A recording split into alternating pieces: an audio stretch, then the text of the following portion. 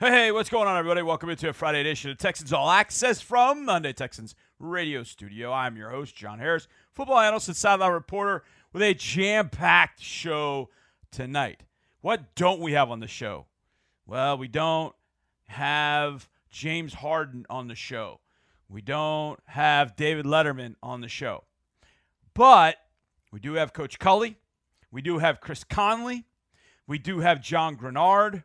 We have my picks and my keys, and we've got John Grenard again. Mixed in, Mark Vandermeer, DP Sidhu, Drew Doherty, and myself. So we've got a lot to do on the show this evening. So let's kick it off with the head coach of your football team, the Houston Texans, David Culley, who caught up with Mark Vandermeer this afternoon. Coach, back on the road again, and how does it help you that not only did Davis have a better performance against the Patriots last week, but he's been through what he's been through at Buffalo, played at Cleveland, now you go back in the division, at least you're indoors too. Yes, and, playing a division opponent, Mark, the only divisional game we played this year was Jacksonville. We won it. This is our second one. It's still early. There's a bunch of games left, and it's always critical to take care of the division. And we got a division opponent that's basically in a similar situation that we're in. We're looking forward to it. The motivation to go there right now is tremendous to be able to do the things that we need to do, and we're looking forward to going there. You threw the ball a lot better last time out. You ran the ball a little bit better. Are you close to getting the balance, or closer anyway, that you're seeking, Coach? There was more consistency this past week than we had. And the thing is that because of the circumstances, I thought we ran the ball well enough to be able to allow us to throw the ball the way we did. And basically they were allowing us, they were putting guys up in the box, and we knew that we were getting one-on-one type situations, and Davis and our receivers and our tight ends and our backs did a great job of taking care of their one-on-one matchups, and we ended up getting some big plays off of that. Colts gave up a lot of yards last week, but they were really good earlier in the game, and they've been good at times this year. So how challenging is that to face their defense and what they might throw at you? Well, it's very challenging because I've heard them say the comment, I think, for about maybe 6 of 8 quarters, those guys have played really good defense. Yeah. Well, here's the thing about it is you've got to play in a ball game. You got to play 4 quarters of good defense or offense. We kind of know what that's like. So the thing about it is that we understand that the bottom line is that you have to play for 4 quarters, and you have to finish the right way. And if you finish the right way, you eliminate those kind of things from ever happening, those lulls in those ball games. And the big thing is that just to finish exactly what you're doing, and remember what got you to where you are. We talked about balance for the Texans. The Colts seem to be balanced on offense. Taylor running the football, and Carson Wentz really heating up right now, Coach. Well, I tell you what, he's playing this past game they played in Baltimore. He looked like that 4 years ago, that candidate for the MVP. He's a heck of a player. He's had success in this league. He's had some injuries. He seems to be healthy right now. When he's healthy, he's one of the best quarterbacks in this league, and it'll be a challenge for us to do that. But what they've been doing right now is they've had a good running game. When he's on with the passing game, it's a very balanced attack, and Frank Reich and those guys do a good job up there. They know exactly what they want to do. They have a system. They have an offense there that they run, and they've been very effective and was very effective this past week. One more question about your offense, Coach. How much does it help you that the tackles that you're going to put out there had some success in the preseason for you, as well as got a little taste of action last week, of course, but in the preseason, you had a lot of production on the ground? Well, Mark, that's why the preseason games are so important, because you know that at some point you get in a situation where when injuries happen, and during the preseason, the one thing that we did, we moved guys all over. And being able to have that experience from having played in some games and doing that, obviously we've got some injuries right now, and basically we go to next man up mentality, and when those guys come in, they've been there and done that, and that's a very comforting to know that they've been there, and basically they know what's expected of them. All right, what can you tell us about the kicking game in this matchup with Indianapolis? Well, I tell you what, obviously we both had some struggles, the past week. We both got really good kickers that we know that can get the job done and are very good in this league. And basically what we did coming into this week was to make sure that correct the little mistakes that we did to move forward, and knowing that everything that happened that wasn't good last week was correctable. We've corrected it, and we felt like that just like this past game, it's going to go down to somebody kicking a field goal or somebody making an extra point in a game. And when you have the kind of games that you expect in this league, especially in the division. So I feel good about where we're going right now. Coach, thanks a lot for joining us. Good luck. You're welcome, Mark. All right, excellent stuff there from Coach Culley. Glad he joined us, as he does each and every Friday. And by us, I mean Mark, because, well, I get the opportunity to talk to Nick Caserio on game day, and, well, the trade-off is Mark gets to talk to Coach Culley on game day, or on Friday, either way, depending on how you want to slice. Okay, injury/status report is out. We definitely have got to get into this.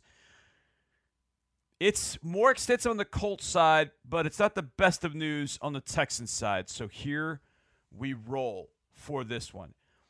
Justin Britt and Desmond King. Now, Justin's been banged up dealing with the knee, and he has not and did not participate in practice all week. He is questionable. Desmond King moved from a limited participant dealing with the hip to a DNP today. He is also questionable. Out, we already know, is Laremy Tunsil. Now, I find it interesting, Laremy is still on the injury report. He did not go to IR, as of not, at least not now, but Laremy is out of this one. Limited participants in practice today, Danny Amendola, Rex Burkhead. I would like to think they're both trending in a positive direction, but already down Marcus Cannon, Laremy Tunsil out. Justin Britt didn't practice all week. This offensive line could be a very interesting one on Sunday. Interesting is about the way to describe it for the Indianapolis Colts. They're already down Quentin Nelson. He's on IR. They're all-pro guard. They'll also be without Braden Smith, who was drafted in the same draft with Nelson. He is their starting right tackle. He is out. More than likely means Julian Davenport, former Texan, in at right tackle again. Also out for the Colts, Rodrigo Blankenship, kicker. Andrew Sendejo, Rice alum, concussion, he is out. I mentioned Smith, Kamiko Toure with a groin injury on the edge. He's out. Jordan Wilkins dealing with a non-football illness. He is out. They have 5 players out. Blankenship, he obviously is a starting kicker. Sendejo started last week at safety. Braden Smith is starting right tackle. Toure is a key guy out on the edge. And then Jordan Wilkins, well, they've got plenty of backs. They're not going to cry in their beer about not having Jordan Wilkins. Full participants today at practice. Darius Leonard, Isaac Rochelle, Rock Yassin. He hasn't played for a couple of games. He could be back to starting corner. Other starting corner is Xavier Rhodes. He was a full participant today in practice. He's in the concussion protocol. He's listed as questionable. But in for the Colts, Kwity Paye, the rookie defensive end, Darius Leonard dealing with the ankle and a shoulder. So 5 guys out for the Colts, 1 for the Texans. That 1 for the Texans is a big one, figuratively and literally, not literally, literally in this one with Laremy Tunsil being out. So injuries at this point of the year, it's not too surprising the way that you look at lineups and go, okay, well, where are we? What do we got here? Well, this is one of those weeks where you look at the offensive line in particular and you're like, okay, if Justin Britt can't go, Justin McCray's got to step in. If, well, Laremy Tunsil can't go, that's Jaron Christian, more than likely at left tackle. So how's this line going to look? Well, I would imagine from left to right, Christian, Tunsil, question mark, Britt or McCray, I'll say that. Right guard, Max Sharping, and then right tackle, Charlie Heck. So, look, the Colts, it's not much better. It's Eric Fisher at left tackle. You've got Chris Reed, who's filling in for Quentin Nelson. You got Ryan Kelly, one of the best centers in the league. Right guard, Mark Lewinsky, and Julian Davenport. That is not the offensive line either team imagined having heading into Week 6. But, as they say, 'tis what it is.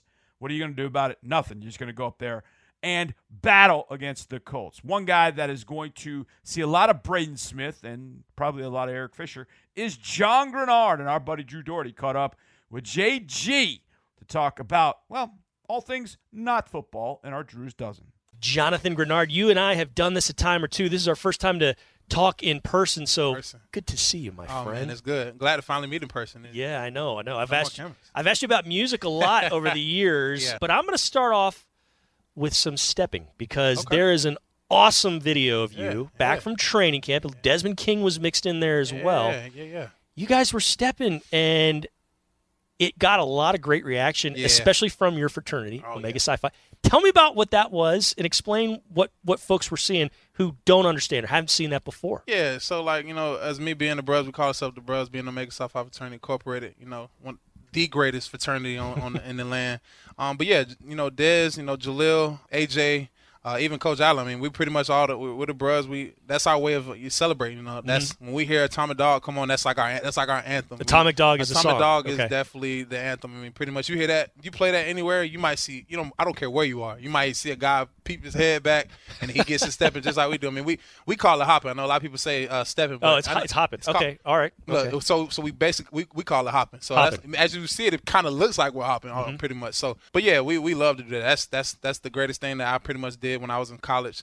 Them as well, and then it's something that we carry over. We pretty much hold that brotherhood strongly like no other. So anywhere we go, we meet a bruh, a friend, we call him, and we hit it off. It don't matter if I've never met you before in my life. I mean, we're gonna sit there and talk about just each other in life. So I love the fraternity to death. The hopping was cool because you even incorporated like a handstand I think in there. What's that goal? What's the deal there? When you get a couple years in the game, you understand how hopping works and the little agile little twist to it here and there off of certain routines. It definitely you can throw a little hands in there. Dez, he's really. So let me be real with you. Hopping and all that crazy other stuff is really for the smaller dudes who can do more like it, because he can do a little handstand. There's some big guys who can do some stuff too, but he definitely did the handstand. So yeah, I'm gonna let the little dudes handle that one. Well, you're being modest because you had some agility in there. You were not handling yourself like a big, clumsy guy. I mean, you were handling yourself like a little guy. I mean, does that kind of help out, or as a defensive lineman? I mean, hopping is definitely not easy. I mean, it's easy obviously once you get the hang of it, but you still have to understand you're still doing physical activity. Jumping around on one leg, spinning off the other leg, just hitting a split. And these are things that if you land the wrong way, it could be pretty dangerous. Yeah. Mm-hmm. However, man, we're athletes in this thing. I think everybody who can attest to it in the fraternity of guys being nimble and light on their feet, you got to be in this game. So I think overall, it's fun. It gets you obviously warmed up too. You have to warm up, or you might pull a hamstring doing a little kick or something like that. Or worse. Yeah, I mean, America's Funniest Home Videos has made a whole 3 decades worth of videos off of that. Mm-hmm. In regards to that, on May 25th, a while back, you were born. That's your birthday. Did you also know that it's National Tap Dance Day in the United States of America? I did not know that. I've never even heard that. That's crazy. I know some people that had like similar birthdays, but I didn't know that was actually a day. We're gonna get to that in a moment. Okay. But tap dancing, you ever do it growing up? You're a hell of a singer. I wanted to try it so bad. I think I still might actually try to pick it up one time. I mean, I don't see why not. Really? I just want to see how it is. I was curious because until I actually seen the shoes and how they're actually made, I was like, okay, I can understand why. Because I would get when I was a little kid, I used to get my dress shoes and go in there and try to see if that works. And I'm like, well, no, I'm just scratching up my mama's floor. You got to put those plates on them. Yeah, you got to put the plates on. So once I seen that, I was just kind of interested. But I don't see why I wouldn't pick it back up sometime. Yeah. Well, maybe we'll put a seed in there and kind of germinate. It's on your birthday, May 25th. Now, you brought up some names. Now, hold off on the names you're going to tell me, but other people born on your birthday on May 25th, Mike Myers, who's Austin Powers, the wrestler Roman Reigns. Yep. Mm-hmm. Actor Cillian Murphy, man, he's been a bad guy in some good movies. Plus the creator of the Muppets, Frank Oz. I did not know Oz, that. Yes. That's another one I didn't know. Who do you think of when you think Brian of Urlacher? So when I was coming up, that's a good one. When I was coming up, when I got a football, but I was in elementary school, I seen a football book that had some of the top players in there. Mm-hmm. I seen Brian Urlacher. Obviously, we all know who he is, well-respected linebacker. And I looked at the birthday, and I said, oh. Okay, well, now we got something in common. So ever since I just remember that like in the top of my head. Sure. I just know that Brian Urlacher was we shared the same birthday. You ever cross paths with him? I know. I wish to. I hope to. That's the GOAT right there. I grew up watching him. That's all I kind of when I played linebacker, it was him and Ray Lewis. All I wanted to be like. So, yeah. So those two are definitely my idols as far as that position goes. Okay, out of those other 4 or 5 that I brought up, which one would you most like to encounter or just chit-chat with at some point or another? I would like to. I think Frank Oz isn't with us anymore. He's passed. So if he was still here, I would definitely give him and Roman Reigns. I'm a big WWE guy. Me and my brother, we grew up watching WWE we still watch it to this point. Who's your favorite ever? It's between Randy Orton, and Randy Orton's my favorite. Mm-hmm. Batista as well. Batista, okay. Yeah, do you talk wrestling at all with any of your teammates? Not much. I don't know how many people watch it. Oh, there's always – It doesn't matter if you're in an NFL locker room, if you're probably in a ballet company, if you're in an accounting firm. There's always a subset of folks that like wrestling. There's always. Some people got their mixed emotions as far as, it's fake and all that. Look, I'm not worried about that. I'm looking for they're amazing athletes and they're incredible entertainers. You go out there and dive from the top ropes and see if you feel something, see if it's fake. So that's what part I love about it. So my brother, we'll talk that all the time. So I still like wrestling. Well, you can talk with Justin Britt. I know he's a big Stone Cold Steve Austin guy. Imagine that. Roy Lopez loves The Rock, but you're a Randy Orton guy. For sure. Good to know. Good to know. Okay, let's do a little. You ever seen the show Ted Lasso on Apple Plus? I have not. Give it a try sometime in the off season or something. It's pretty funny. But there's a question he asks: first concert you ever saw, best concert. Wow, that's good. So best concert was probably that's tough. First one. 21 Savage rapper, 21 Savage and Youngboy concert. It was in college. Just went to see how it was. It was fun. But I'm going to preface this now. I'm going to see her tomorrow. She's actually coming to town. I'm definitely going to see how she is. And I believe, honestly, she's probably going to take the cake from me. You think that's going to be the best one? I think that might be the best one because I like her. She's a really good artist. Music is amazing. I don't know if she's probably going to bring other people out. But for sure, I'm just going to see if it is. Well, who's the champion in the locker room right now before you see her? Because you told me your first. What was your best, though, that you've seen? Man, the best probably. That's tough because I only been a couple of them. I've been to a lot. So I mean, besides that 21 Savage concert, I mean, like I said, at that time I was a huge fan of those two. So that was it. That was it for your me. First was your best. That was my first. That's was the best, hey, that's a logical one, man. I feel like I've seen more though. I feel like I've seen more people live before, and they're just not coming to me right now. Right. Yeah, for sure. Now this guy, if you didn't know it, you advanced pretty darn far singing competition back in the day. I actually did. About 10 years ago, maybe. Yeah, something like that. Yeah, for sure. Okay, so we've covered that before. Normally, I often ask, hey, what are you listening to these days? Instead of that, what are you singing these days? Are you singing anything? Yeah, like I said, R&B. I think that's kind of why I kind of like it so much. It's because I like to sing. Singing is kind of like my release of energy that I have. I've been doing it since my mom. She pretty much introduced me, and my sister, she sings as well. We've been just singing since we've been coming up, and then anything that come to mind, we just sing it. I mean, it's kind of like just our relaxation. Around the house, we just pop a tune real quick. And I think that's what kind of made me better at it. And I love singing. Like the competition, that was one of the first things where I actually kind of had to take singing seriously, and I kind of understood what it actually embodies being a singer. I mean, they have workouts that I've never even knew singers actually work out like that. I'm doing sit-ups, singing in my highest note, and then I never like, what am I doing? But at the same time, it's very challenging. So I think overall, once I seen that, I have a high amount of respect for performers. Obviously, all the artists.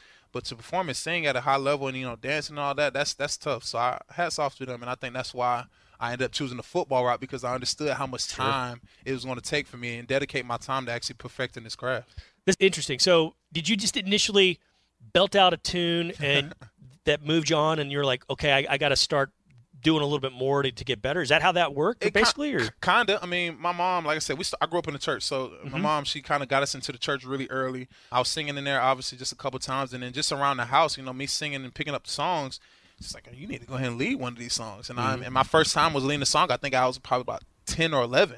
I was nervous as ever. I mean, I'm just sitting there shaking, obviously, before the song comes on, but then happens, and I just had to go bust out a tune, and then it actually turned out pretty good.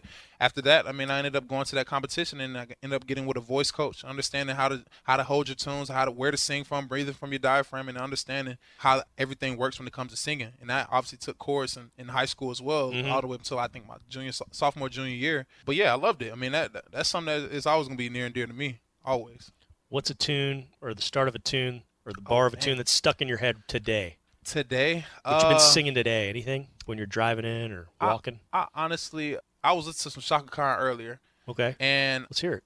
It was like that Ain't Nobody song. It's like, she's singing that, honey, ain't nobody. I'm like, okay. I'm sitting like, okay. And I just kept, I don't know who was playing it, but I was just like, who listened to that today? So it kind of caught me off guard. But anytime I hear that, like I said, my mom, I'm an old soul. I mean, she picked me up from school all the time. I mean, she was playing old school jams, Heather Headley. I mean, a lot of people just these, all these people Donny Hathaway, they just listen to him and it kind of falls in line and just makes you love the soul sound and the true appreciation of music, of R&B, and how it's transformed from then and now. So she's always kept us in the loop of that stuff, and it kind of just resonated with us. Your favorite exercise in the weight room and your least favorite exercise in the weight room, what are they? All right, so I will definitely say my favorite bench is definitely my favorite, obviously. For the first time in 6 of these since the season started, someone did not say squats. Yeah, You're the first guy that did not say squats. Love squats. Everyone else, defense, offense, quarterbacks, everybody has said squats, not you. I never was a big squat guy coming up because I was smaller, and then I had a lot of injuries coming up too, so I wasn't able to squat a lot. So obviously the atrophy of my legs and stuff like that, I just couldn't get to certain numbers of everybody going in there lifting 500. No, I've never been that guy. Bench, me never really having much injuries besides my wrist and stuff.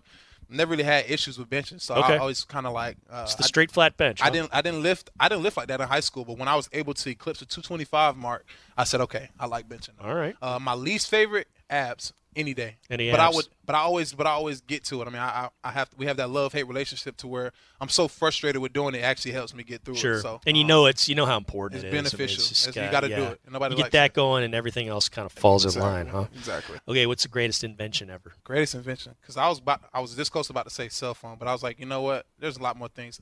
The light bulb. I'm going with that instantly. I also would say cotton, but at the end of the day, we can live without that. But I mean, you can't see. I mean, if it's nighttime, you can't see without a light bulb. So I would definitely say the light bulb or cotton. That's definitely taking that. Fair enough. And final thing, what you going to be for Halloween? Oh man, so me and my girl, we're actually about to get some costumes like 70s. Pretty much, I'm gonna have the old school disco, afro. I'm doing the whole 9. I want to actually go all out for this Halloween this time because I kind of put on the side a little bit last year, just trying to get the feel for the league. Obviously with COVID and stuff like that, we couldn't really do too much. Obviously, we dress up a little bit with me and my girl and my dog. But other than that, I mean, I want to go all out with this one. That'll be fun.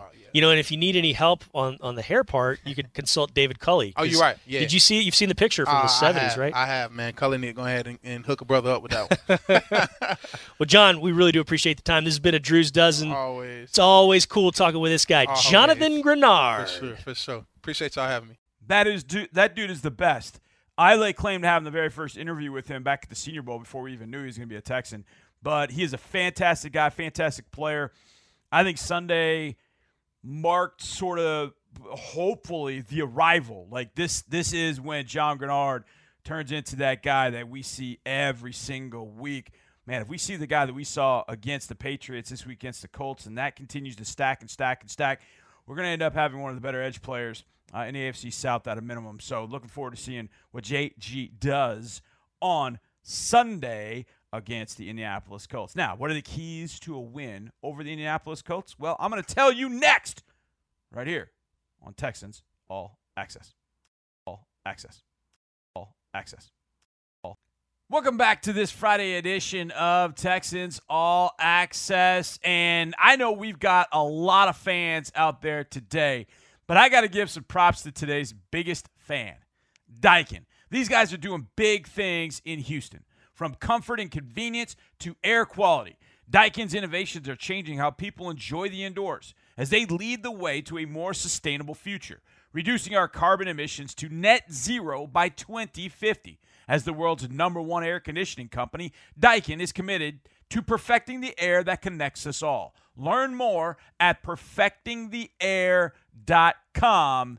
It's our good friends at Daikin. All right, welcome back to the show, and it's time for my keys to the game against the Indianapolis Colts on Sunday. So cue up my music, and let's rock. We're going to start with the Texans' defense against this Colts offense. It's an offense that's averaging 114 yards on the ground.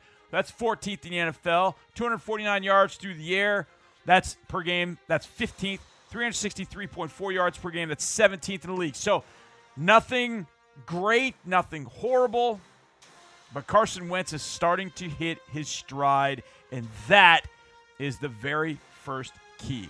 Last week against Baltimore, the Ravens could not, did not, shall not, should not, could not, can't, whatever word you want to use with the word not, made the picture cloudy for Carson Wentz. Carson Wentz did what he wanted, when he wanted, how he wanted. He didn't really have much pressure. I think he got sacked twice. It was for a total of 5 yards. They didn't pressure Wentz at all. And it's not even so much about the pressure. It's about making the picture cloudy, to make him pull the ball down like, whoa, what did I just see?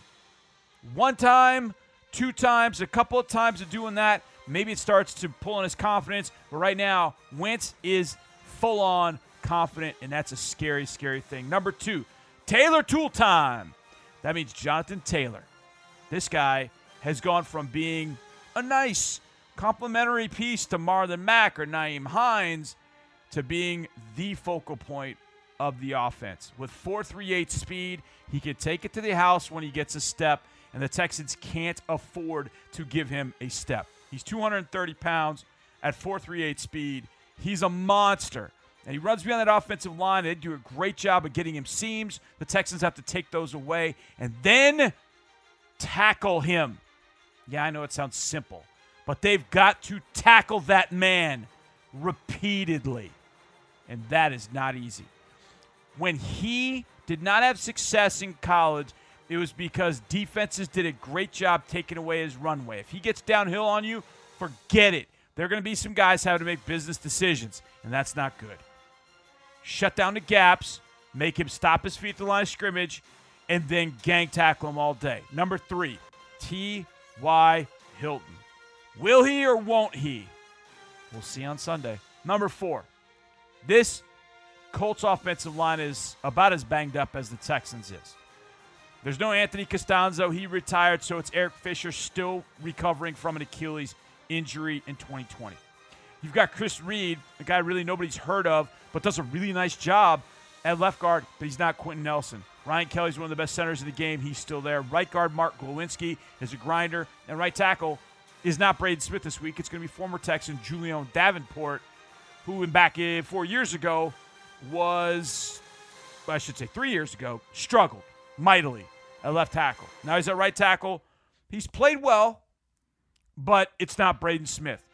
This offensive line for the Colts has had its better days, and the defensive front for the Texans got to take advantage of it more so than they did last week against the New England Patriots. The Patriots did a great job with their play-action game to draw linebackers in and throw over the top, which gave Mac Jones the opportunity to get rid of the ball quickly and that offensive line to not have to protect for a while. The Texans have got to win on first and second down to put third down in long situations in the play of Carson Wentz with an offensive line that's banged up. If they don't get the third and long, it's going to be a nightmare of a day. If they get the third and long, there's going to be an opportunity to make things cloudy for Wentz and really frustrate this offensive line. That's where you want to be. And last and certainly not least, I call this key Heinz 57. And the reason I call it that is, A, it's a dad joke because of Heinz 57 sauce, but also because it feels like there are about 57 different ways that Nyheim Hines hurts you. Screens, kickoff returns, punt returns, handoffs, long tosses, whatever, throwing the ball through him out of the back. But this guy has found ways to hurt the Texans over the years, and it drives me insane. Nyheim Hines is a major problem, and he's a major problem in a number of different ways. The Texans have to find ways to limit his production, which isn't going to be easy.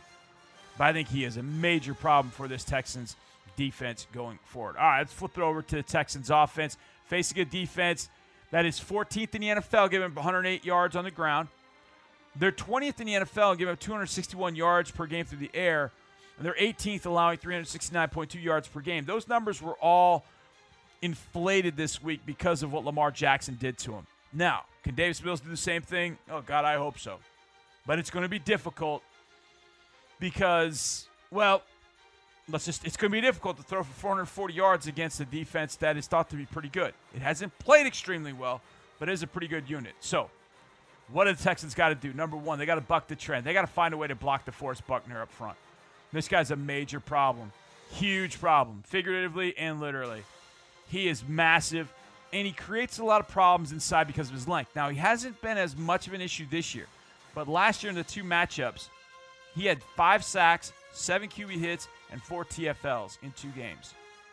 He really hasn't gotten that production this year through 5 games. The Texans have got to keep him in that rut, if you will, to have success. Number 2, the pass rush for the Colts will get a boost this week with Kwity Paye coming back and being close to full health, as close as he's going to be. And they need it because Kamiko Toure is hurt. Justin Houston is playing for the Baltimore Ravens, and it's not quite the same as what the Colts have had in the past. The Texans' offense has got to take advantage of that. If they're not going to get pressure like they did on Lamar, and they don't get pressure on Davis Mills, and Davis is going to be able to deal, hopefully, and throw to receivers that make plays after the catch. Number 3, Darius Leonard, I think, is one of the better linebackers in the league, but not because of the way that he goes and finds and tackles the football, but it's the fact that he goes and gets the football. Throughout his 3+ year career, he has 10 forced fumbles, 7 fumble recoveries, and 8 interceptions. In 6 regular season games against the Texans, he's had an interception and 3 forced fumbles. He gets the football. He pulls it out, he knocks it out, he intercepts it. 53, you have to account for in those ways. Number 4, the secondary could be a mash unit. Rocky Sin could be back.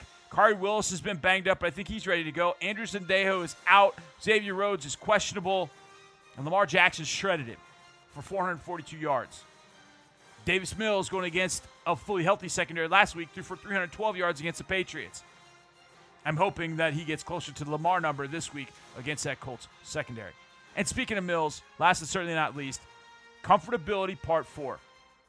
The more comfortable that Davis gets, the earlier, the better he is. You saw last week against the Patriots. He got comfortable early, long first drive, and away you go. Get him comfortable early, and then it's time to rock. All right, we get back. It's a little Chris Conley with DP Sidhu. This is fantastic. It was so good we split up into 2 parts. Part 1 is next, right here on Texans All Access. I'm calling all of my Houston area teachers out there. You want to bring a little Texans football to your classroom? I know you do. Then sign up for Toro's Math Drills, presented by ConocoPhillips. Toro's Math Drills is a video series designed to help 3rd and 4th graders learn how to tackle math in the classroom. Go to HoustonTexans.com/Toro's Math Drills to learn more. Welcome back to this Friday edition of Texans All Access. Glad you're here with me, and we're hanging together. I am John Harris, football analyst, sideline reporter, and it's time for our deep slant interview of the week. Now, this was so glorious that we got the opportunity to get into 2 different segments. DP Sidhu sat down with Chris Conley, and when I heard she was interviewing Chris, I thought about this. I thought, man, I might be able to get a whole show. Well, I'm going to get a couple segments, and that's good enough. But Chris Conley is absolutely fabulous on the mic, and so is DP Sidhu. So they sat down and chopped it up about pretty much everything. This is fantastic stuff. Let's hear from DP and wide receiver Chris Conley.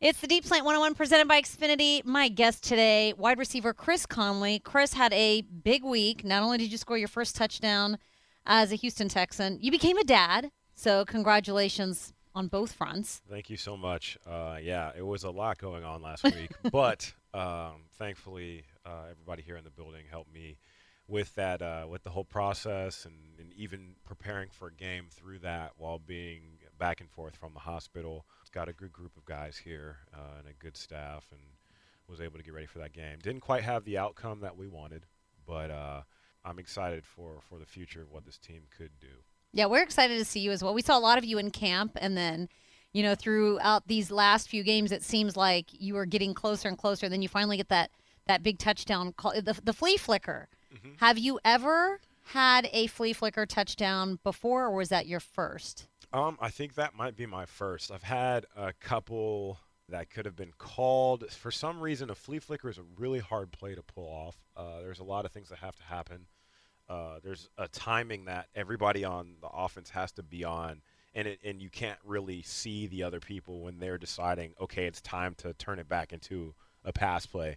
And for some reason, you know, the way that we practiced it and the way that we executed it, it kind of ended up being that perfect timing, that perfect balance. We were able to make that play work. It seems like that would be, from a receiver's point of view, that would be a stressful that'd be a little bit more stressful than just say a normal touchdown, because you're saying there's a lot of things that have to happen just right. I think that, you know, on any play where a receiver, you know, catches the ball or scores a touchdown, there's a lot of things that have to happen. The protection has to hold up. The quarterback has to see you and deliver a good ball. You have to run a good route. So there's a lot of things that go on every play. But yes, a flea flicker, it compounds that even more. But the fact that we were able to pull that one off, especially with us putting that in such a short amount of time, is good for the guys that we have in that offensive room. What about for you personally? What's the craziest touchdown you've ever been a part of at any level? The craziest touchdown that I've been a part of, Oh, this is such a bad answer, but I'm going to do it anyway. My first playoff touchdown was actually here, 2015. That is a bet. No, I'm just kidding. Go ahead. I was in 2015. I was playing for the Chiefs at the time. Remember that game? Yes. In I think it was maybe the third quarter of that game, I was put in the game on a play that I didn't rep all week, a play that I was told wasn't mine. It was for somebody else, and that guy couldn't run it, I guess, at the time. And so I ran a play that I hadn't practiced or, had no experience with, and caught the ball. And I just remember just the sounds and the lights and everything. Playoff football is something that's uniquely special, and I'll always remember that moment. Well, that brings up an interesting question, because with the touchdown that you did catch, was that a play that you had that was in practice for several weeks, or did it just sort of pop up that week? Had you been waiting for that play to be called, or is that just something that during that week you sort of knew that was going to be the week that you got executed? That was a week. That was a play that was put in last week. That was a play that was put in specifically for that game. Now, there are plays that you have drawn up sometimes and you don't get to them on the call sheet, and those will carry over from week to week until they get called. But then you also have some plays that are kind of drawn up in the dirt as the week goes on and say, hey, this would be a good play. You got to get everyone on the same page. You don't have that many times to rep it. Some plays you don't even rep. There could be I've seen trick plays before that you didn't even get to rep in practice, but you just called them and they worked. And so it's being on the same page with the guys that you're playing with, having a good feel and sense for how you're trying to affect the defense, and then getting the ball in the right person's hands. All right. So one of the first things that I learned about you when you signed with the Texans, I write the series called Get to Know, and just in a very cursory search of you. Saw your film Retribution, the Star Wars fan film that you made at Georgia. Mm-hmm. So I learned very quickly that you're a big Star Wars buff. So yeah. I watched it. It's 26 minutes. It feels like a short feature film. It's pretty intense. You've got stormtroopers, you've got battle scenes, you've got special effects, you've got cameos, you've got extras.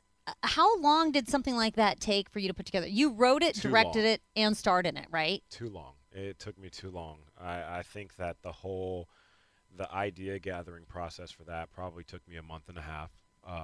At that point, I didn't know anything about writing scripts, and so it was really just an outline of what I wanted to happen. Then after that, it was more of like the idea of, okay, I wanted to have these sort of choreographed fights that were in it, and so then that took finding the people who would be involved in that. Took me another month, and choreographing and practicing those fights took another month. And then putting together, gathering these groups of people, and finding the people who had the knowledge that I didn't have at the time to make something like that happen. So all in all, that process probably took 6 to 8 months. And I learned a lot from it.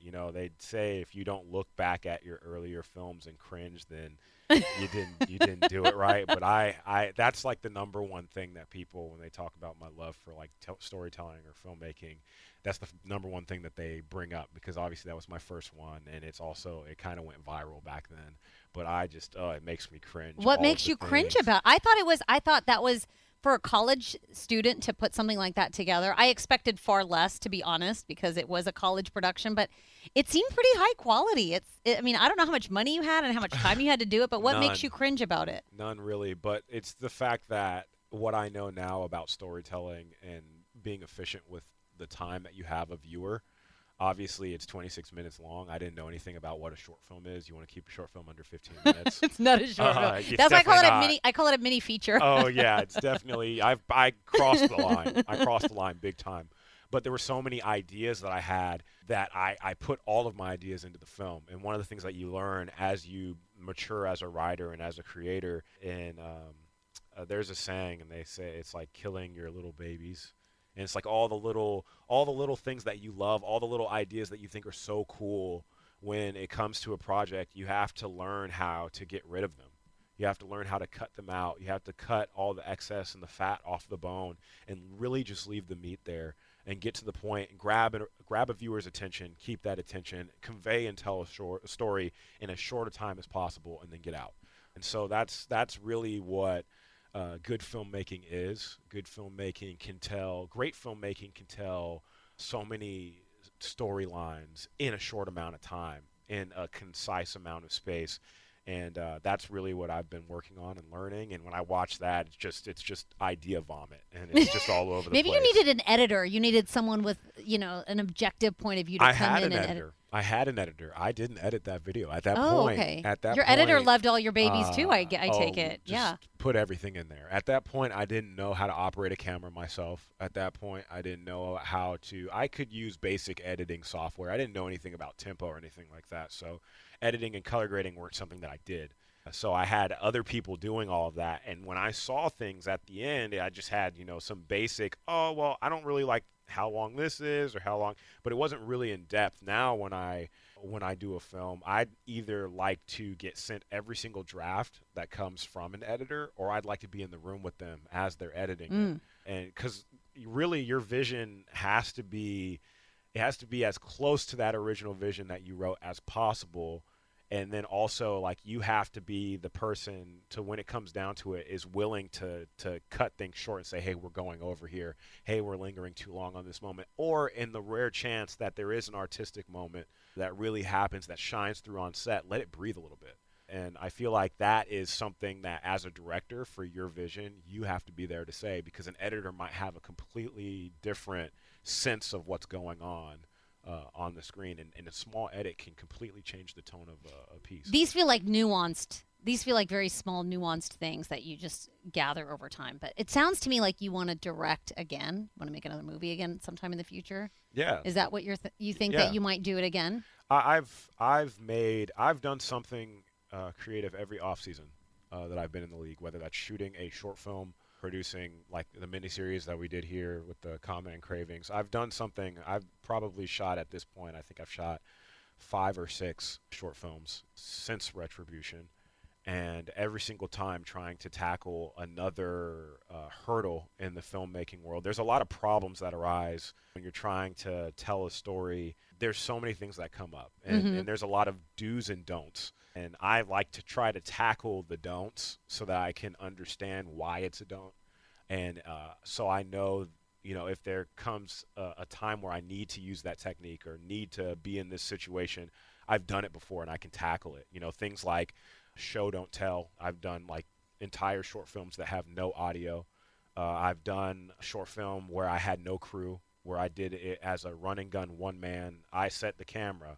I pulled the focus. I was in it. I edited it. I colored it. I did everything.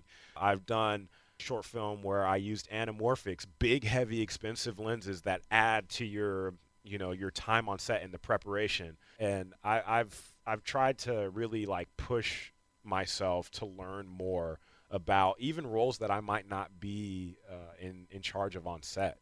On a lot of my larger projects, I'm just directing. I'm just the writer-director. I don't have to pull focus. I'm not the gaffer. I don't have to light things. But I did all of that just so that I would have a greater knowledge base for the next time that I'm on set, so I can be maybe a little more technical when I'm talking to my crew. I can be a little more sensitive when I'm talking to my actors and coaching them through a scene and trying to get their best performance. As the dad of an actress, for those who don't know, my daughter is out in L.A. trying to carve out a career in acting, and it's been really cool to kind of hear the things she gets to do and all the kind of acting fun that she has. And listening to Chris talk about it is really, really interesting. In fact, we'll talk more about that next as we continue with Chris Conley and DP Sidhu. And there's a former All-Pro running back who actually was also involved with Chris's movie production. Tell you who that is next, right here on Texans All Access.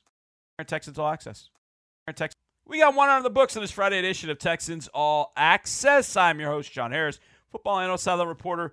So glad to be with you on this TGIF edition of Texans All Access. And when we left you, DP Sidhu was chatting up Chris Conley about a movie that he put together back when he was at Georgia. And it is Star Wars oriented. There's a lot of stuff going on in this particular interview with DP and Chris, and in such a good way. There was also an all-pro running back who was involved in this movie. And if you guessed Todd Gurley, you're absolutely correct. Here's DP and Chris. I feel like, well, when I was watching Retribution, you had Todd Gurley. He had a cameo, and you had your coach in there. And it makes me wonder if you did a film now, a Star Wars sort of a film with your current Texans teammates, who would you cast, and in what role would you cast them? I feel like you got some potential there in the locker room. There's a lot of potential. There's tons. I don't think I would do it again per se, but because for the reason for that hypothetical purposes, everyone says that they want to be in a film until they realize what the call time is. Obviously Retribution was my first project. I was in college. I had nothing else to do. I could literally be out on campus shooting all day and not eat, and it'd be fine. And college students had no problem with that now. But now when you have like actual crews, you have limits, you got salaries, you got this, and there's rules. So that's the reason call times are so early. So everybody goes, I want to be in your next film. And you tell them, okay, the call time for extras is 4:30 or 5 a.m. and none of them show up. And you're not getting paid either because it's a low budget. You're not getting paid. I have to pay. There's certain people I have to pay that have to be there. You're not getting paid. But who would I cast? Yeah, let's just say that they're all really willing to just show up at 4 a.m. for call time. You don't have to pay them. They're going to happily do it. Who would you cast? Who would be your leading protagonist, leading villain, your extras? How would you Star Wars characters? Villain? Let's put your teammates in Star Wars characters. I'm going Sith Lord is the Sith Lord is definitely Tyrod. Not because he's a bad guy, but because he just has the hair for it, right? I was going to say his personality. He has very, very dramatic. I call him Frederick Douglass all the time because when he takes out his braids, he's got the the Frederick Douglass do going on, and I can already see what I would want makeup to do with his eyebrows and his beard and stuff. I can make Tyrod look like a menace. Okay. And so I would definitely have him as like the old Sith Lord pulling the strings and things like that. If I had to find, I think my comedic relief would definitely be Mark Ingram. Oh, for sure. 100% would be Mark Ingram. I don't know what I would do with Mark. I might, just for comedic relief, I might make Mark a Jawa or Mark an Ewok just because he's hilarious. The fact that people would know that's Mark Ingram under there would just make it even super funny. It even more funny.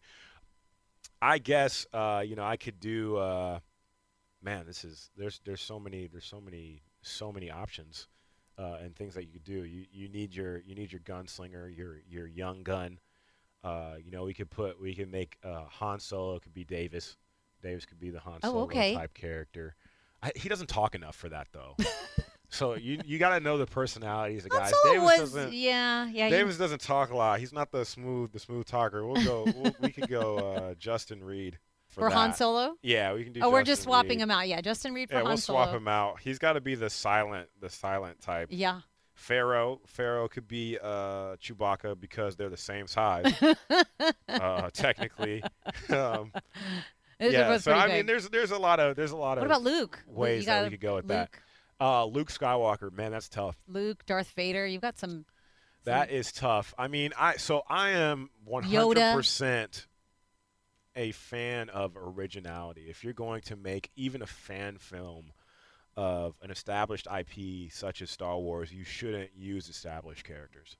The universe is so big that you do it a disservice by recasting an icon instead of telling a new story. Oh, okay. Of someone else. You just create new stories. Create new characters. That's what I'm hoping that they're going to do with the company that actually owns the IP, because there's so many great things that could happen, and I think the best way to respect it and to respect Star Wars fans is to tell new stories. And I think that what you've seen from these Disney Plus shows, The Mandalorian and things, have really shown that. And that's my serious Star Wars fan talking there. Well, okay, so I have a serious Star Wars question for you. So when you go, for people that haven't watched any of it, there's always this discussion of what order. What's the order? Do you watch it in I mean, I have my opinion on it. I'm sure you have yours. Do you watch it in chronological order, as in how the series of events actually happen, or do you watch it in the order of release? Do you watch all the movies first and then watch the shows, or do you intersperse the TV shows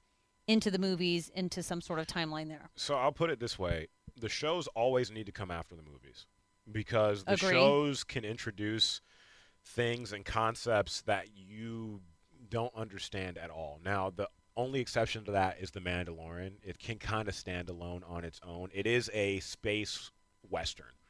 It is a gunslinger's show. So you can watch it all on its own and know nothing about Star Wars. Right, that's because true. you're just watching a western. But all the other TV shows, you need to have a little bit of context with those.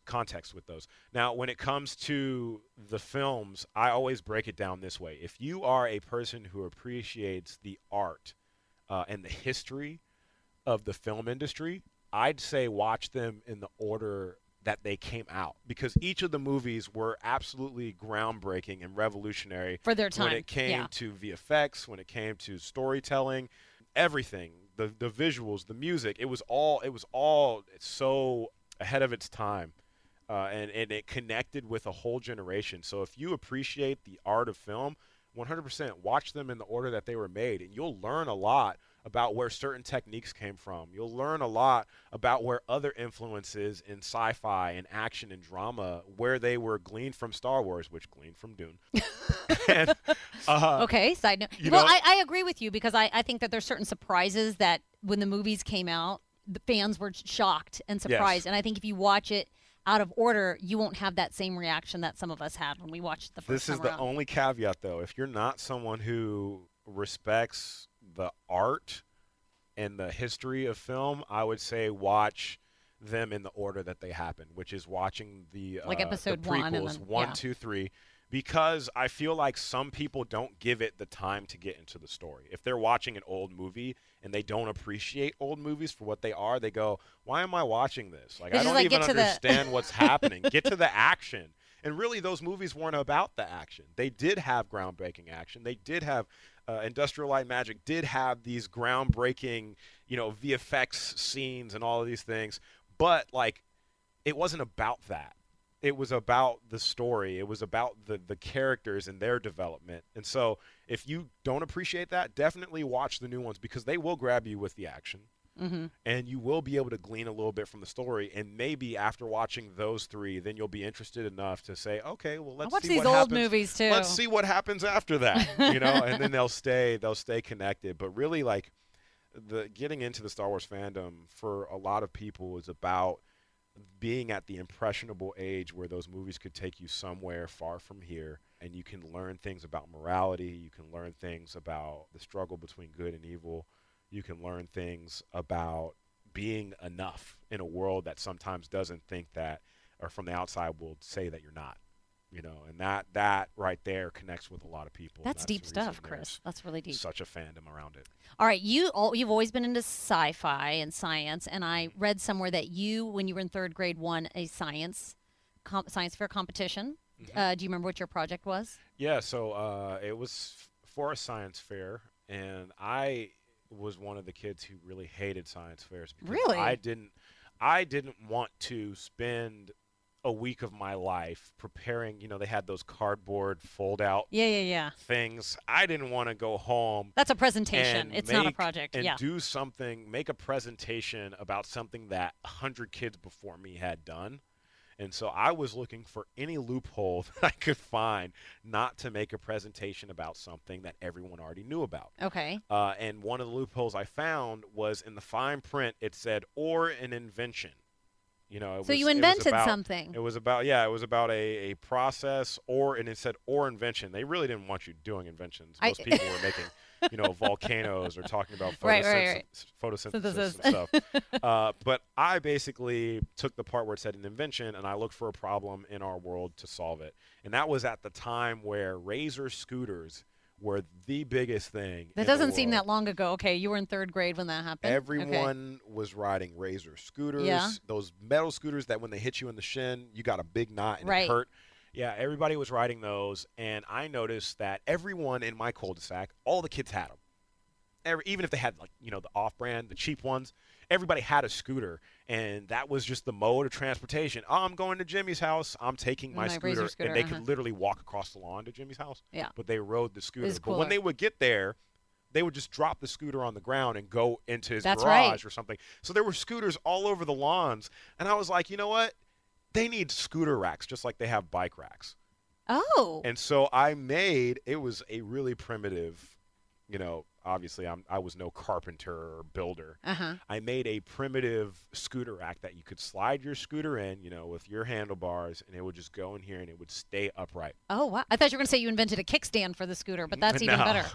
So a scooter stand. So that won you the science fair. It wasn't a science fair that I won. It actually was submitted by one of the teachers at my school to the National Young Inventors Program. Oh. They have a competition every year where they take inventions across the country and they basically try to identify young innovators and basically support them, give them an opportunity to continue to develop their idea, and basically they get a small scholarship and basically say, hey, don't stop inventing. This is how our country basically moves industries forward. So I won that. It was the Craftsman NSTA Young Inventors Program, and I was one of 8 finalists. This makes so much more sense because I read the prize, which was a very random assortment of things to me because I thought it was a science fair. It was a $5,000 savings bond, a trip to the Nationals to Chicago with your family, and then a visit with Bob Vila. Yeah. Of This Old House, which I think as a 3rd grader, did you know who Bob Vila was? I knew Bob Vila because Bob Vila was in all the Craftsman commercials back then. Oh, yeah.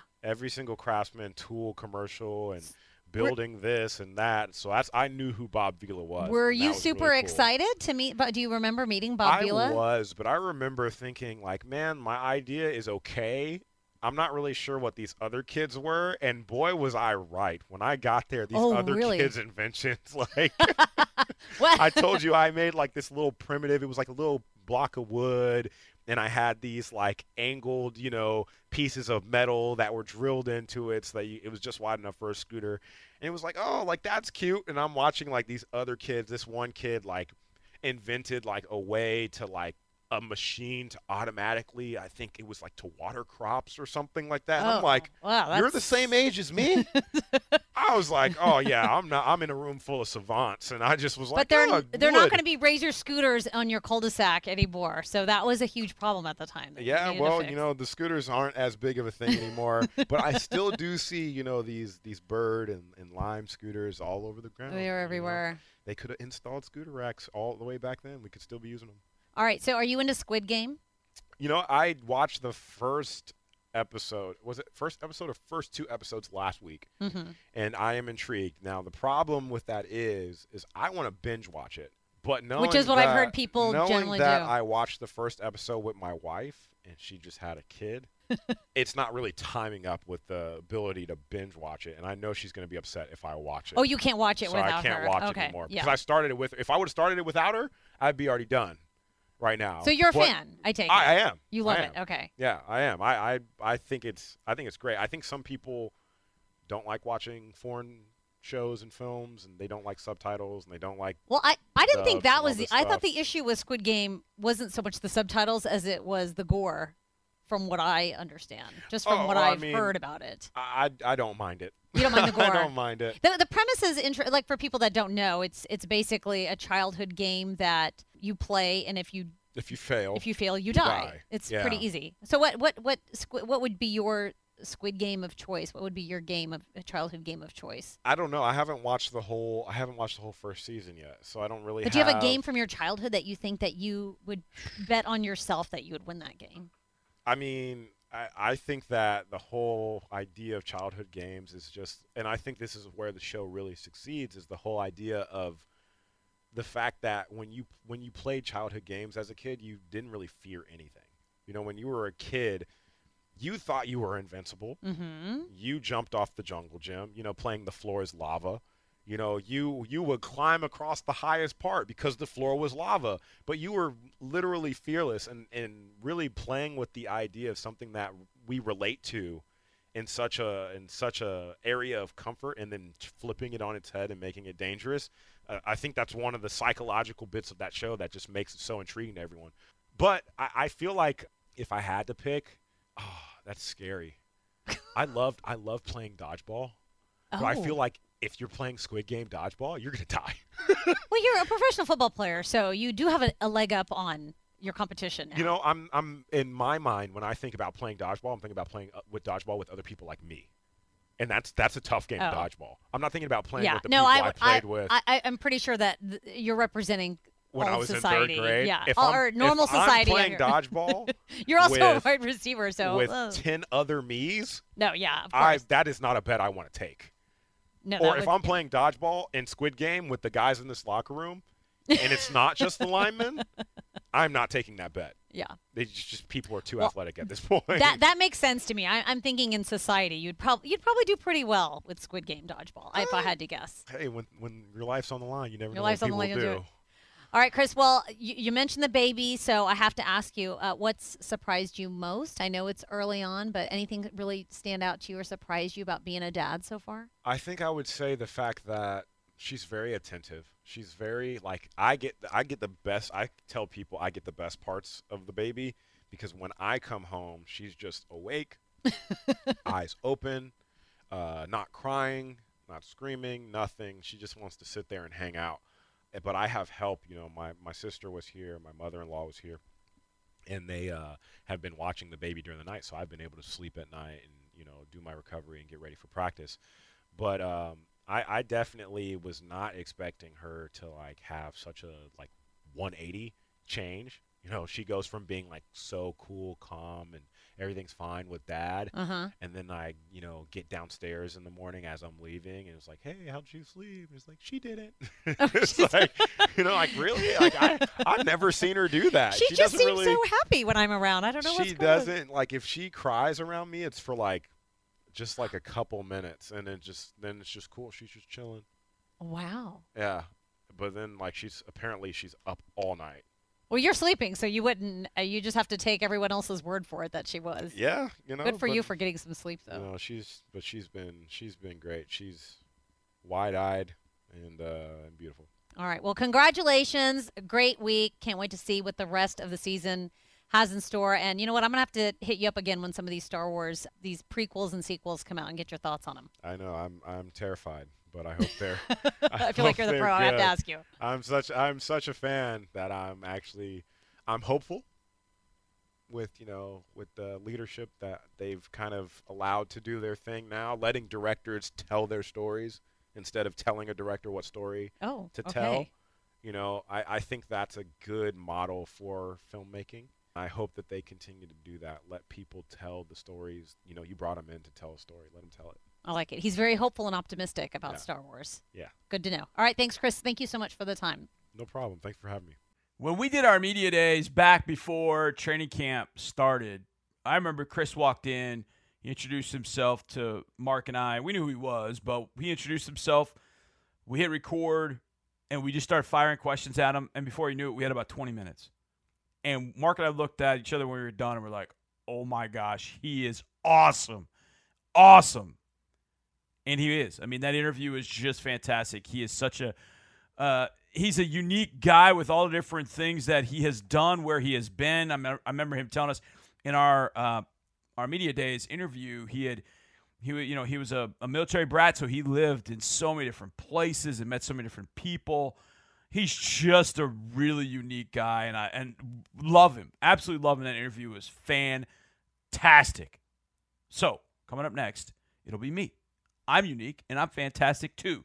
Or at least that's what my wife likes to tell me sometimes. But I don't know. Maybe I'm not that unique and fantastic. But I do know NFL football, and I do like to pick games straight up and against the spread. And I will do that next right here on Texans All Access. Yes, sir. We've reached my favorite segment of radio all week long, and that is NFL picks and predictions from yours truly, John Harris, football analyst, sideline reporter for your Houston Texans. This is always my favorite time because it's an opportunity for me talk about the games throughout the NFL. I don't get a lot of chance to do that, and I love to do that. I love to look around the NFL, and this is one of the best ways I can do it. Put myself out there, test myself, pick games, see what I know, and see how close I can get to picking all of these games. Now, there are a few teams on bye. I know the Saints are on a bye this week. I can't recall who else is. Maybe the Panthers look like I know the Panthers are playing. Falcons, maybe. Oh, yeah, Falcons and Jets because they came back from London, so they're off this week. So Saints, Falcons, Jets, they're all off. But we have got plenty of games going on, including last night's game, Buccaneers 28-22. And by the way, I've come up with a new theory that was confirmed last night. I've thought this before, but now I know it for a fact. If I'm ever down 14 in a game, I will automatically go for 2 after the first touchdown. I will do exactly what the Eagles have done. I think I've seen the Eagles do this a number of times. Down 14, go for 2. If you miss it, then you go for 2 a second time, you can still tie the game. You got two cracks, basically, to tie the game. But if you hit on the first one, all you need is an extra point to win the game at the very end. I thought when it got 28-22, that was exactly what was going to happen on Thursday night. But it didn't, as the Buccaneers moved to 5-1 this year. Only loss being the Rams. Eagles fall to 2-4. Fun football game. Bad taunting penalty. This whole thing with the taunting stuff is just, it's ridiculous. I mean, the NFL said it's going to put an emphasis on it. So the players have got to adapt. Look, the players have adapted. Man, where am I going to hit a guy? Where am I going to hit him? I can't hit him high, can't hit him low, can't hit him anywhere. Well, players, NFL players, have adapted to it. Well, guess what? They're calling taunting and all this other garbage, so adapt to it. It's as simple as that. Because Denard Avery got nailed with a penalty last night that really, didn't cost the Eagles the game, but it was not helpful in the fourth quarter, to say the least. Okay, let's move on to these games. Let's get my music, and let's rock. Let's rock in London. 8:30 Central Time kick. Dolphins taking on the Jags. It does appear as if Tua Tagovailoa is going to be ready to go for this one for the Dolphins. What difference that makes? Not totally sure. The Dolphins just can't find a way to win defensively. When they're not blitzing or blitzing well, they get shredded, as Tom Brady showed last week. The Jags are still an underdog. Going to London, they're home away from home, and they're still an underdog. I'm not too surprised by that. Miami's only a 3-point favorite, but I'm going to ride Miami here. I know Jacksonville's used to being in London, but quarterback and head coach, the two most important positions seemingly, are not used to it. I still think Trevor plays well, but I think the Dolphins are just a tad better. The Dolphins are going to move to 2-4 and get a win. They're going to cover the 3, but not by much. Let's go 21-17. Dolphins get one in London as both teams go into a bye next week. All right, the longest rivalry in the NFL is this one, and it takes place at Soldier Field as the Green Bay Packers, the 4-1 Green Bay Packers, having won 4 in a row, take on the Chicago Bears, 3-2. Justin Fields, now QB1 for the foreseeable future. Green Bay is favored at Chicago by 6. This is about right with about where the teams have been playing, but I think this is an opportunity for the Bears to rise up. I don't think the Bears win this game, but I think Justin Fields plays well. I think competitive, great quarterbacks love to see a great quarterback on the other side, especially young dudes that want to prove themselves. I think Justin Fields will do whatever he's got to do to win and impress. They'll fall short. This feels 28-26, 26-24. I think Green Bay wins this, gets to 5-1, but I think the Bears keep it close. Bears to cover, Packers to win. Let's move on to the next NFC North team, and that is the Detroit Lions. Snoop Lion. No, not that Snoop Lion. The Detroit Lions. 0-5, 2 gut punch losses. Should actually be 2-3. The Lions are taking on the Bengals. The Bengals had a gut punch last week. Evan McPherson missed 2 game-winning kicks. But Cincinnati's favored by 3.5 on the road.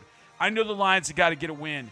I just think the Bengals are better right now, and I can't go against them. So I'm going to say Cincinnati wins this thing. But you know what I'm going to do? I'm going to give the Lions the opportunity to cover this thing. I'm going to split the middle on this. I'm going to give the Bengals the win, but the Lions the cover. So if the Lions upset them, then I win, kind of. So Lions to cover, Bengals to win outright. Colts and Texans, never picked against my heart and my head. 2 1-4 teams. A must-win on both sides. Indy favored by 10. Like I said, I won't pick against my heart and my head, but you know how I feel about all Texans games. Rams going to New York. East Coast negative body clock game. This game is at 1 o'clock Eastern, 10 o'clock Pacific. That does have an impact. Does it have an impact to 8.5 points? That's what the Rams are favored. I don't think so. I think the Rams are just that much better than the Giants. I think the Rams come in and win this thing. It might be slow going, but they're eventually going to crank it up. I think this is 34-20. That's 14 points for the math-challenged people out there. And look, I know there are many of you, and that's okay. I'm not looking down at you. 34-20. Rams win. Rams cover. 2-2-3 football teams in Washington. The Kansas City Chiefs are taking on the Washington football team. It looks like the Washington football team may be without Terry McLaurin. That's horrible news. KC's favored by 7. I think KC goes nuts. I think this is the week where they just start to unleash a little bit, but they don't make mistakes. That's what's been killing them. They have made a ton of mistakes. And Washington's defense is not playing well enough to create the mistakes. So we're going Kansas City to win this thing 35-21. That's enough to cover the spread and give Kansas City a win. The Vikings are taking on the Panthers. It's an interesting game. I remember watching this game in the offseason last year. Teddy Bridgewater was playing for the Panthers, and I just felt like there's so much that they left out on the field. So much. The Vikings, some good, some bad. Last week they came from behind to get the victory with a last-second field goal to beat the Lions. They very easily could be 1-4. Minnesota's favored by 2.5 on the road. Not having it. Panthers are going to win this thing at home. They're going to cover that 2.5. Panthers win in an upset at home. That line feels weird to me, so I'm going Panthers. Even though the Panthers have played seemingly well the last couple weeks, we're going Panthers. One of, if not the game of the weekend. Justin Herbert, Lamar Jackson, mano a mano in Baltimore. 4-1 versus 4-1. These two guys are arguably the two hottest quarterbacks in the league right now. Throwing, running when they need to, carrying their teams. I mean, it's been incredible to watch these two play. It's in Baltimore, so I'm going to give the Ravens the slight edge, and the 2.5 is just enough. I think this is Baltimore by 3. This is 31-28. This is 34-31. I think the Ravens win another cliffhanger over Justin Herbert and the Chargers, and in the process, cover that 2.5. Now, I would have said this next game, as we transition to our afternoon games, would be the game of the weekend. However, there's one big issue for the Browns as they take on the undefeated Arizona Cardinals, and that issue is Nick Chubb. Chubb is out of this game. Now, the Browns' running game will not suffer completely. Kareem Hunt is still a top of the league back, but the 1-2 punch is what puts teams to sleep. That I don't think can happen. Cleveland's favored by 3.5 in Cleveland. I have every ounce of my being says Cardinals because Chubb is out, but you know what? I'm still going to go with Cleveland in a close one and inside the 3.5. So Cleveland's going to win this thing, knock Arizona from the ranks of the undefeated, but they won't cover. Arizona will get inside that 3.5. Kyler Murray does just enough against his former OU teammate, Baker Mayfield. Let's go Browns, 35-32. 3-point victory, but Arizona gets inside that 3.5. Raiders, Broncos. Now, this one's interesting because the Raiders now have Rich Biacci as their new head coach. The Broncos have lost 2 in a row, and it's not been pretty the last 2 weeks. Threw an interception in the back of the end zone on 4th down last week to have potential opportunity to tie the game. Week before that, the Ravens ran all over the Broncos, even while they should have been taking a knee. I don't know which team to trust at all in this one. This would be one in Vegas I wouldn't touch at all. But in that case, I'm going with the Denver Broncos at home. It's about the only thing I feel. It's, hey, at home, I'll go with the Broncos. They're a 4-point favorite. So let's go with Denver. Let's go with Denver to win this thing 28-21. That covers the 4. I just don't trust either team. If you are going to Vegas, stay away from that one. I just don't love it. But I'll go Broncos at home. Cowboys v. Patriots in New England. The Patriots return home after a comeback victory in Houston. The Cowboys come a-calling, and the Cowboys are hot. 4 in a row, moving the ball on everybody. I think the Patriots are going to have a very difficult time stopping the Cowboys. I think the Cowboys win this by 10, 30-20. I think the defense does just enough to slow down Mac Jones. I think the Cowboys offense will just go great guns. I think this is 30-20. Cowboys win on the road over the Patriots. Seahawks, Steelers Sunday night. Not too excited about this one, but you know what? It's football, so who cares? We all love football, and we'll love this game too. It's just not as sexy as some of them that we've seen. Seahawks go to the Steelers. Steelers are favored by 5. I don't feel good about any of that. Russell Wilson being banged up, don't love it. But I'm going to go Steelers because they're at home and Russell Wilson's out. So let's go Steelers to win by 7. That covers the 5. Give the Steelers a win to get to 500. And then Monday night, Bills v. Titans. I think the Bills want this one as much as they wanted that game against the Chiefs. They were embarrassed last year in Tennessee on a Tuesday night. I think the Bills trounce the Titans. All right, we got one segment left. When we get back, we'll have some Houston Methodist Minutes and Drew Doherty's final word this week with John Grenard. That's next on Texans All Access. We got one final segment of this edition of Texans All Access, a TGIF edition of Texans All Access. I'm your host, John Harris, football analyst and sideline reporter. Now, we got a couple things we need to do in this final segment because I think we checked the box on everything else. We talked to Coach Culley. We talked to John Grenard with the Drews Dozen. We had Chris Conley on the show with DP Studio for our Deep Slant interview of the week. I gave you keys to the game. I gave you predictions. We've got 2 things we need to do. Number 1, we got to do our Houston Methodist Minutes with Mark Vandermeer. Let's start right there. It's Houston Methodist Minutes. Joining us right now, Dr. Alicia Robichaux, talking about sports psychology. How's it going, Doctor? Good morning. It's going very well.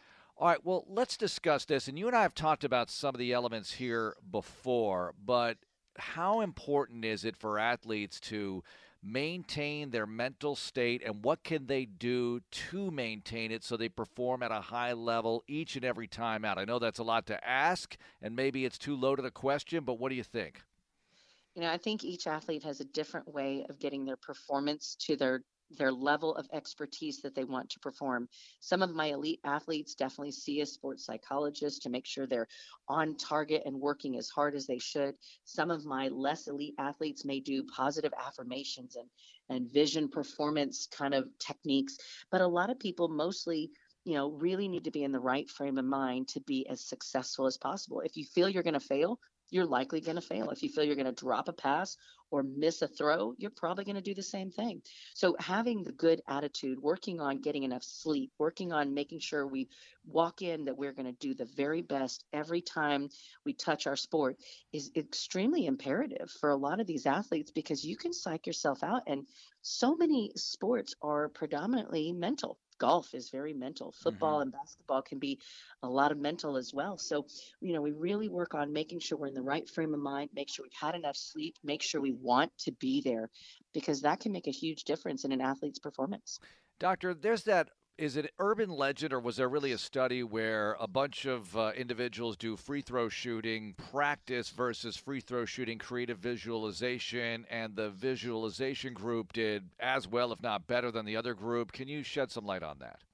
There have been a lot of studies in a lot of different sports. So I know there has been studies in free throw shooting. There's been sports studies in gymnastics. As a college gymnast at LSU, we would always have a relaxation time on Wednesday or Thursday before our meet, where we would lay down and we would visualize each one of our routines. Now, the crazy thing is sometimes you get a little out of control when you're anxious, and you may visualize not being able to release the bars, and you keep swinging and you keep swinging and you keep swinging. And that can be destructive. So visualization can be really important. Golf techniques use a lot of visualization, doing just a golf swing without a golf club, visualizing that the ball is going to go in the direction that you want it to go. Basketball does it with free throws. Football does it with, plays. And so, yes, visualization techniques can be extremely helpful, but mostly it works on the brain that you already know. You're going to make the pass. You're going to hit the ball. You're going to perform the skill perfectly. So I'm thinking about superstition here, and often that can just be a way to say routine, right? People who do certain things before they go out on the field, well, this is a superstition. No, it's something they do to set the tone because they performed that well before. Could that be the case? Yes, absolutely. Technique and routine, doing the same thing, doing it perfectly, doing it with the right expertise at the right angle. Those are good things to visualize, good things to remember. And it's kind of body mechanics, making sure your body knows exactly where it's supposed to be and where it's supposed to go. Doctor, thanks so much for the time. We really appreciate it. Absolutely. You guys have a great day. Dr. Alicia Robichaux of Houston Methodist. Don't forget, it's Breast Cancer Awareness Month. If you want information about screenings, getting checked early, houstonmethodist.org/pink. It's the official healthcare provider of the Houston Texans. Houston Methodist, leading medicine. That was some fantastic stuff right there with Mark Vandermeer and our Houston Methodist minutes. Now, the second thing that we need to do is we got to give Drew Dougherty the final word. That's the way that I do things. I always give Drew Dougherty. I started this, I don't know, about 3 or 4 years ago. I looked at him one day and I just said, he always gives me his player interview for Friday. And I thought, you know what? Drew Dougherty, final word. It just kind of fit together. And I was like, Drew, you're going to get the final word every Friday. And he went, cool. All right. And this week it's John Grenard, JG52, with Drew Dougherty. This pregame interview is powered by Reliant. We've got defensive lineman Jonathan Grenard. Jonathan, always good to be with you. And after 3 games played for you, you missed those first 2 due to injury. How much more comfortable are you getting? How much more into the rhythm are you getting? What's it been like for you? I mean, I think just getting reps in general, practice, and in the games, obviously, just getting reps overall, especially D-line, helps out a lot. I think that is just a true testament of the hard work. It's the dedication we put, not just myself, but the team, and we all kind of gel together. I think when I play better, or when one guy plays better, we kind of feed off of each other. So I think that kind of makes the energy for all of us play better. So it was fun, man, just getting the feedback wet. I still got some stuff under me that I can just work on to get back better. So I'm excited, though. Yeah, it seemed like it was a really productive offseason for you, preseason, all that stuff. Mm-hmm. What was the biggest drawback, other than being hurt, but the biggest drawback of missing that time in August and early September? Yeah, man, it was tough. I mean, just being away from the game, obviously for something you love, no one wants to be hurt. But I think just the camaraderie and, like I said, us feeding off each other, knowing each other's tendencies from the linebackers all the way down, it just helps out. I mean, if he knows that I'm a guy that's going to slip a block or, if I'm a guy that's going to just shoot the gap and just clean it up, I mean, it goes hand in hand. So I think overall, missing that and just being out there with the boys, that's something I definitely miss. Yeah, 5 games in. How do you think this defense as a whole is progressing? I think we still got a lot in the tank. We play well so far. I don't think we've played great. We haven't played the way we want to play. I'm obviously just finishing in that aspect. But overall, I think just from the standpoint of, technique-wise, understanding the scheme of the defense and how we want to attack people, I think we've done a solid job so far. Tell me about this Colts offensive line. It's missing a piece or two, no Quentin Nelson, but still it seems like a pretty capable unit. Tell me about the challenge up front with those guys. Right. I mean, they still got Fish. I mean, he was a vet in this league, respected in this league. A couple guys, and Ryan Kelly as well. Pretty much we know what type of team they are, and they're a team who plays well collectively as a unit up front. But I think we got our work cut out for us, and we understand who Indianapolis is. We understand that they're a hard-nosed team. They want to grind it out. They want to make sure they run the football, impose their will, and try to open up the offense, their defense, open up our defense after that. So I think we just got to stop the run first and foremost and respect the game, and doing that, and that'll hopefully get us to where we want to go on third down. Hey, stopping the run against this team is no joke. Oh, yeah. You're a second-year player. Jonathan Taylor is a second-year player. You obviously knew who he was coming out. What have been your impressions about him? Because he came out like a ball of fire, and it looks like he's even better. 3 of the 5 games he's played so far this year, he's had 100 yards from scrimmage. Easily, yeah, for sure. I mean, Jay Taylor was going to be a respected back, if not already, in this league for a long time. But, yeah, he's very decisive, very patient at times. He's pretty much an all-around back. I mean, he's everything you can ask for a Colts running back. I mean, kind of fits that scheme. But, yeah, we got to, like I said, we got our work cut out for us. He's no slouch by any means. He still falls at the end of the day. We still definitely got to just get all 11 hats to the ball, and I like ourselves on defense. So it's going to be a battle. I mean, I like what we got going into it, and there won't be no cakewalk. Yeah, tell me about the quarterback. He had a good game against the Ravens and looks like a little bit different player than he was last year and before. Carson Wentz, what impresses you most? It's Carson Wentz at the end of the day. I mean, people can say what he wants. He's been through some injuries, been banged up. They can say he's not that same guy, but at the end of the day, if he wants to turn it on that quick just like that, I mean, he can still open the game up and take over. So we got to respect him. I mean, we just play our game and make him feel uncomfortable, and I think the game will come to us like any other quarterback. At the end of the day, he's still Carson Wentz. We got to respect him and things that he can do as quality-wise. So just got to get 11 hats to the ball, make him feel uncomfortable, and it'll be what we want. Okie doke. Now let's see how you're powering game day. For sure. It's a noon Central Time kickoff. Therefore, How much sleep do you get the night before? What time do you wake up for a noon game? Oh, man. Noon game, I'm probably up like 7, 8 o'clock, something like that, just to get the body loose and stuff like that, make sure I eat a good breakfast. Just so I get stretched out when I get up there, just so that way I can just get my body in that mode of just waking up. And once I'm up, I'm up. And then when I get that meal in me, I'm pretty much ready to go. So it's really not much different. Kind of almost waking up as if we got a 12:30 practice. I mean, we practice at 12:30 already, so I kind of pretty much do the same routine. Get up here about 6:30, 7 o'clock, maybe sometimes a little later if we don't have anything, and just go from there. I mean, I don't really switch too much up just because it's no point. I mean, if it works, don't fix it. I hear you. You bring up the meal. What do you eat before a game? Got to get my eggs in. Got to get my potatoes in. How are the eggs cooked? Definitely scrambled with cheese. Okay. I put a little pico in there, some bacon and ham, especially if I get it personalized. But the bread, as far as, pancakes or waffles, whatever is on there, if it's too much, maybe I'm a big French toast guy. So if they got French toast, I eat it. If it's pancakes, waffles, something like that, I may chill a little bit because I don't want to get overwhelmed by eating too much. But I hear you. But definitely got to get some eggs, potatoes in there for sure. All right, when we go off the air, and if you happen to run into Danny Amendola, your teammate, ask him about French toast and pregame. He has some good ideas for you. Final thing, what are you listening to before the game? What sort of music you got going? Man, I'm playing straight R&B, a lot of gospel. Pretty much just stuff to calm me down, just keep me mellow, because I don't want to get too riled up for a game. Then I let it out, obviously, during the game when it comes up. But, yeah, R&B and slow jams. I mean, I'm just a guy that likes to relax, get in my element, think about what I got to do, get warmed up. It's crazy. I can get warmed up and excited off of just listen to some old school R&B stuff like that. So I'm an old soul, so I like to listen to those things to kind of keep me settled before the game get going. All right, well, we hope the music is sweet before the game, and we hope you make sweet music. For sure. Sacking quarterbacks and tackling Jonathan Taylor behind the line of scrimmage. Oh, yeah. Jonathan Bernard, thanks so much for the time. Best of luck against the Colts. Appreciate you for having me. There it is. We put it all in the books. We got Coach Culley. We got Chris Conley, DP Sidhu. We got Mark Vandermeer, Houston Methodist. Minutes. We got my keys. We got my predictions. We got Drew Doherty with John Grenard, and we got Drew Doherty with John Grenard. We did it all, and that's the way we'd like to do it on a Friday. Hopefully you have enjoyed it. I appreciate you all so much. I can't even begin to tell you, but thank you. I even if I don't say it on air, I think it every day. We couldn't do this without you guys. Thank you so much. We will see you from Lucas Oil on Sunday. And as always, go Texans and go Astros. Go Astros.